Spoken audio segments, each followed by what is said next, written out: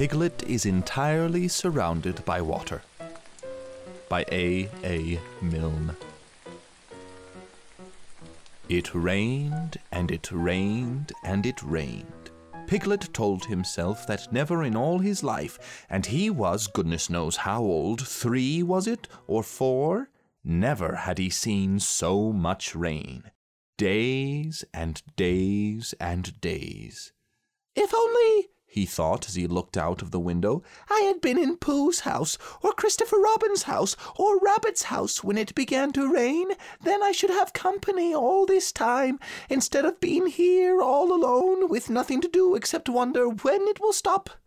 And he imagined himself with Pooh, saying, Did you ever see such rain, Pooh? And Pooh saying, Isn't it awful, Piglet? And Piglet saying, I wonder how it is over Christopher Robin's way. And Pooh saying, I should think poor old Rabbit is about flooded out by this time. It would have been jolly to talk like this, and really it wasn't much good having anything exciting like floods if you couldn't share them with somebody. For it was rather exciting. The little dry ditches in which Piglet had nosed about so often had become streams. The little streams across which he had splashed were rivers, and the river, between whose steep banks they had played so happily, had sprawled out of its own bed and was taking up so much room elsewhere that Piglet was beginning to wonder whether it would be coming into his bed soon. It's a little anxious, he said to himself, to be a very small animal entirely surrounded by water. Christopher Robin and Pooh could escape by climbing trees, and Kanga could escape by jumping, and Rabbit could escape by burrowing, and Owl could escape by flying, and Eeyore could escape by making a loud noise until rescued. And here am I, surrounded by water, and I can't do anything. It went on raining, and every day the water got a little higher, until now it was nearly up to Piglet's window, and still he hadn't done anything. There's Pooh, he thought to himself. Pooh hasn't much brain, but he never comes to any harm. He does silly things, and they turn out right. There's Owl. Owl hasn't exactly got brain, but he knows things. He would know the right thing to do when surrounded by water. There's Rabbit. He hasn't learnt in books, but he can always think of a clever plan. There's Kanga. She isn't clever, Kanga isn't, but she would be so anxious about Roo that she would do a good thing to do without thinking about it. And then there's Eeyore, and Eeyore is so miserable anyhow that he wouldn't mind about this, but I wonder what Christopher Robin would do. Then suddenly he remembered a story which Christopher Robin had told him about a man on a desert island who had written something in a bottle and thrown it into the sea, and Piglet thought that if he wrote something in a bottle and threw it in the water, perhaps somebody would come and rescue him. He left the window and began to search his house, all of it that wasn't under water, and at last he found a pencil and a small piece of dry paper and a bottle with a cork to it, and he wrote on one side of the paper, Help, Piglet, me, and on the other side, It's me, Piglet, help, help. Then he put the paper in the bottle, and he corked the bottle up as tightly as he could, and he leaned out of his window as far as he could lean without falling in, and he threw the bottle as far as he could throw, splash! And in a little while it bobbed up again on the water, and he watched it floating away slowly in the distance, until his eyes ached with looking, and sometimes he thought it was the bottle, and sometimes he thought it was just a ripple on the water which he was following, and then suddenly he knew that he would never see it again, and that he had done all that he could do to save himself. So now, he thought, somebody else will have to do something, and I hope they will do it soon, because if they don't, I shall have to swim, which I can't, so I hope they will do it soon. And then he gave a very long sigh and said, I wish Pooh were here. It's so much more friendly with two. When the rain began, Pooh was asleep. It rained, and it rained, and it rained, and he slept, and he slept, and he slept. He had had a tiring day. You remember how he discovered the North Pole? Well, he was so proud of this that he asked Christopher Robin if there were any other poles such as a bear of little brain might discover. "There's a South Pole," said Christopher Robin, "and I expect there's an East Pole and a West Pole, though people don't like talking about them." Pooh was very excited when he heard this, and suggested that they should have an expedition to discover the East Pole, but Christopher Robin had thought of something else to do with Kanga. So Pooh went out to discover the East Pole by himself. Whether he discovered it or not, I forget, but he was so tired when he got home that, in the very middle of his supper, after he had been eating for little more than half an hour, he fell fast asleep in his chair, and slept and slept and slept. Then suddenly he was dreaming. He was at the East Pole, and it was a very cold pole with the coldest sort of snow and ice all over it. He had found a beehive to sleep in, but there wasn't room for his legs, so he had left them outside. And wild woozles, such as inhabit the East Pole, came and nibbled all the fur off his legs to make nests for their young, and the more they nibbled, the colder his legs got, until he suddenly woke up with an "Oh!" And there he was, sitting in his chair, with his feet in the water, and water all round him. He splashed to his door and looked out. "This is serious," said Pooh. "I must have an escape."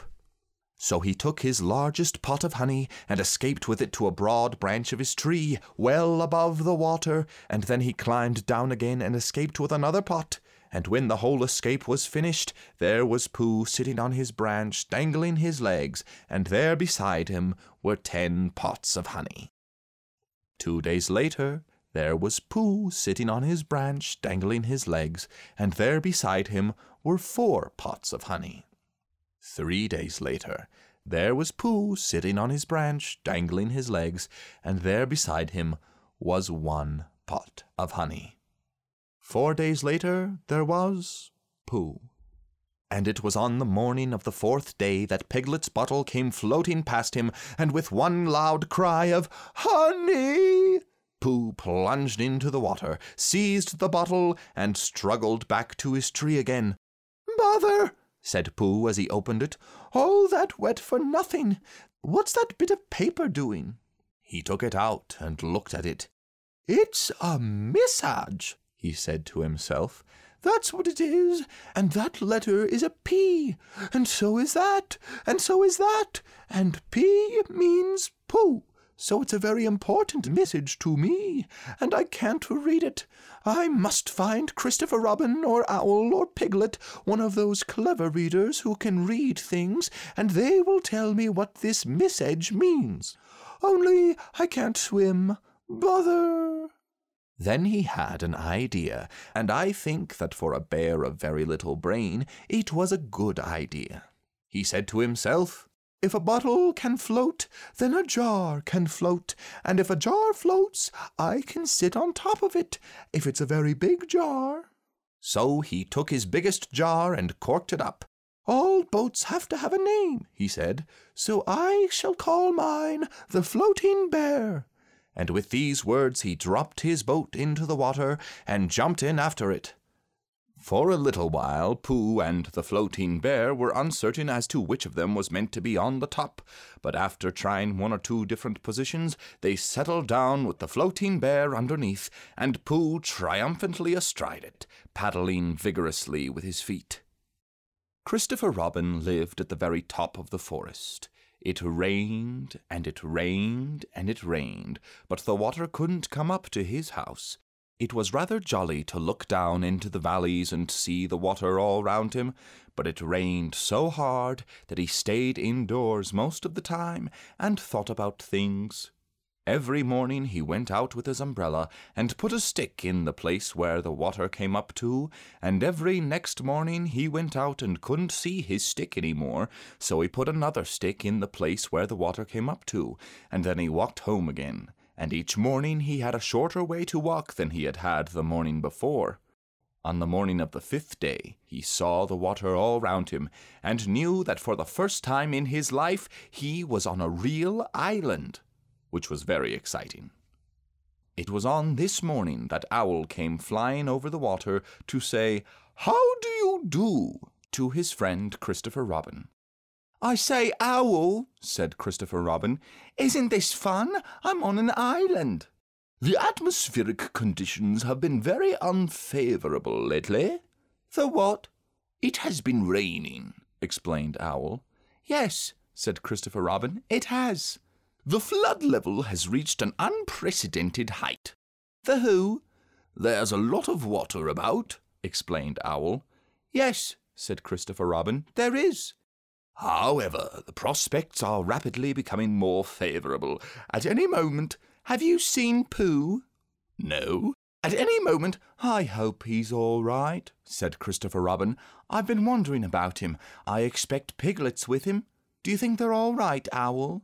"I expect so. You see, at any moment—" "Do go and see, Owl, because Pooh hasn't got very much brain, and he might do something silly, and I love him so, Owl. Do you see, Owl?" "That's all right," said Owl. "I'll go back directly." In a little while he was back again. "Pooh isn't there," he said. "Not there?" "Has been there. He's been sitting on a branch of his tree outside his house with 9 pots of honey, but he isn't there now." "Oh, Pooh," cried Christopher Robin, "where are you?" "Here I am," said a voice behind him. "Pooh!" They rushed into each other's arms. "How did you get here, Pooh?" asked Christopher Robin when he was ready to talk again. "On my boat," said Pooh proudly. "I had a very important message sent me in a bottle, and owing to having got some water in my eyes, I couldn't read it, so I brought it to you on my boat." With these proud words he gave Christopher Robin the message. "But it's from Piglet," cried Christopher Robin when he had read it. "Isn't there anything about Pooh in it?" asked Bear, looking over his shoulder. Christopher Robin read the message aloud. "Oh, are those peas Piglets? I thought they were Pooh's." "We must rescue him at once. I thought he was with you, Pooh. Owl, could you rescue him on your back?" "I don't think so," said Owl after grave thought. "It is doubtful if the necessary dorsal muscles—" "Then would you fly to him at once and say that rescue is coming? And Pooh and I will think of a rescue and come as quick as ever we can. Oh, don't talk, Owl. Go on, quick." And, still thinking of something to say, Owl flew off. "Now then, Pooh," said Christopher Robin, "where's your boat?" "I ought to say," explained Pooh as they walked down to the shore of the island, "that it isn't just an ordinary sort of boat. Sometimes it's a boat, and sometimes it's more of an accident. It all depends." "Depends on what?" "On whether I'm on the top of it or underneath it." "Oh, well, where is it?" "There," said Pooh, pointing proudly to the floating bear. It wasn't what Christopher Robin expected, and the more he looked at it, the more he thought what a brave and clever bear Pooh was, and the more Christopher Robin thought this, the more Pooh looked modestly down his nose and tried to pretend he wasn't. "But it's too small for 2 of us," said Christopher Robin sadly. "3 of us with Piglet." "That makes it smaller still. Oh, Pooh Bear, what shall we do?" And then this bear, Pooh Bear, Winnie-the-Pooh FOP, friend of Piglet's, RC, Rabbit's companion, PD, Pole Discoverer, EC and TF, Eeyore's comforter and tail finder, in fact, Pooh himself, said something so clever that Christopher Robin could only look at him with his mouth open and eyes staring, wondering if this was really the bear of very little brain whom he had known and loved so long. "We might go in your umbrella," said Pooh. "We might go in your umbrella," said Pooh. "We might go in your umbrella," said Pooh. For suddenly Christopher Robin saw that they might. He opened his umbrella and put it point downwards in the water. It floated but wobbled. Pooh got in. He was just beginning to say that it was all right now when he found that it wasn't, so after a short drink, which he really didn't want, he waded back to Christopher Robin. Then they both got in together, and it wobbled no longer. "I shall call this boat the Brain of Pooh," said Christopher Robin, and the Brain of Pooh set sail forthwith in a southwesterly direction, revolving gracefully. You can imagine Piglet's joy when at last the ship came in sight of him.